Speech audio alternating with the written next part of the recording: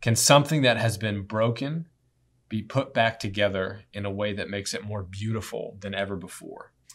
So this is really the central question of the book. We live in a disposable culture.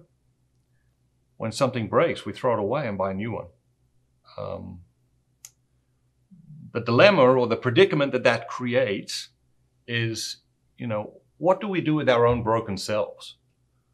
What do we do with broken relationships? What do we do with broken institutions, broken dreams? You can't throw these things away and buy a new one. And so I think this is one of the central questions of our age. And it is something we all struggle with, but I think something that we struggle to articulate. The Japanese have an art form called kintsugi. When we break a vase or a bowl or something, we throw it away, buy a new one. The Japanese artists gather up these ceramic pieces and they put it back together. Only when they put it back together, they don't try to hide the cracks. They mix gold dust with the glue. And so when the piece is put back together, it has these lines of gold that show exactly where the cracks are, but they're beautiful. I mean, these ceramics are astoundingly beautiful. And so the idea is, the question is, can something that has been devastatingly broken be put together and become more beautiful than ever before? And in these ceramics, I believe we discovered that the answer is yes. The extension of the question and where the book really goes is, can someone who has been devastatingly broken be healed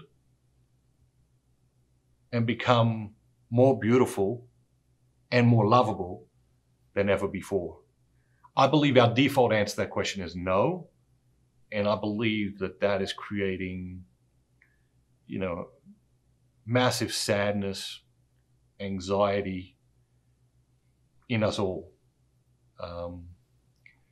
Because it's sort of a hopeless proposition, right? And it simply is not true, and that is the conclusion I come to throughout the book for myself, and it is the conclusion that I hope the reader will come to, is yes, you have been broken in your life. Yes, you have made choices, bad choices. Yes, you have been hurt. You've had your heart broken.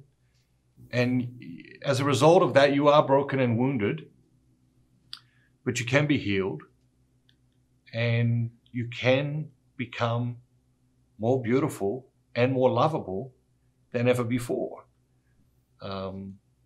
Is my dream for the reader, is my hope for the reader, is that they can come to that conclusion, because I think it is an astoundingly liberating conclusion, and changes the way we look at ourselves forever, and changes the way we look at other people in their brokenness, in their woundedness, as they deal with their mess.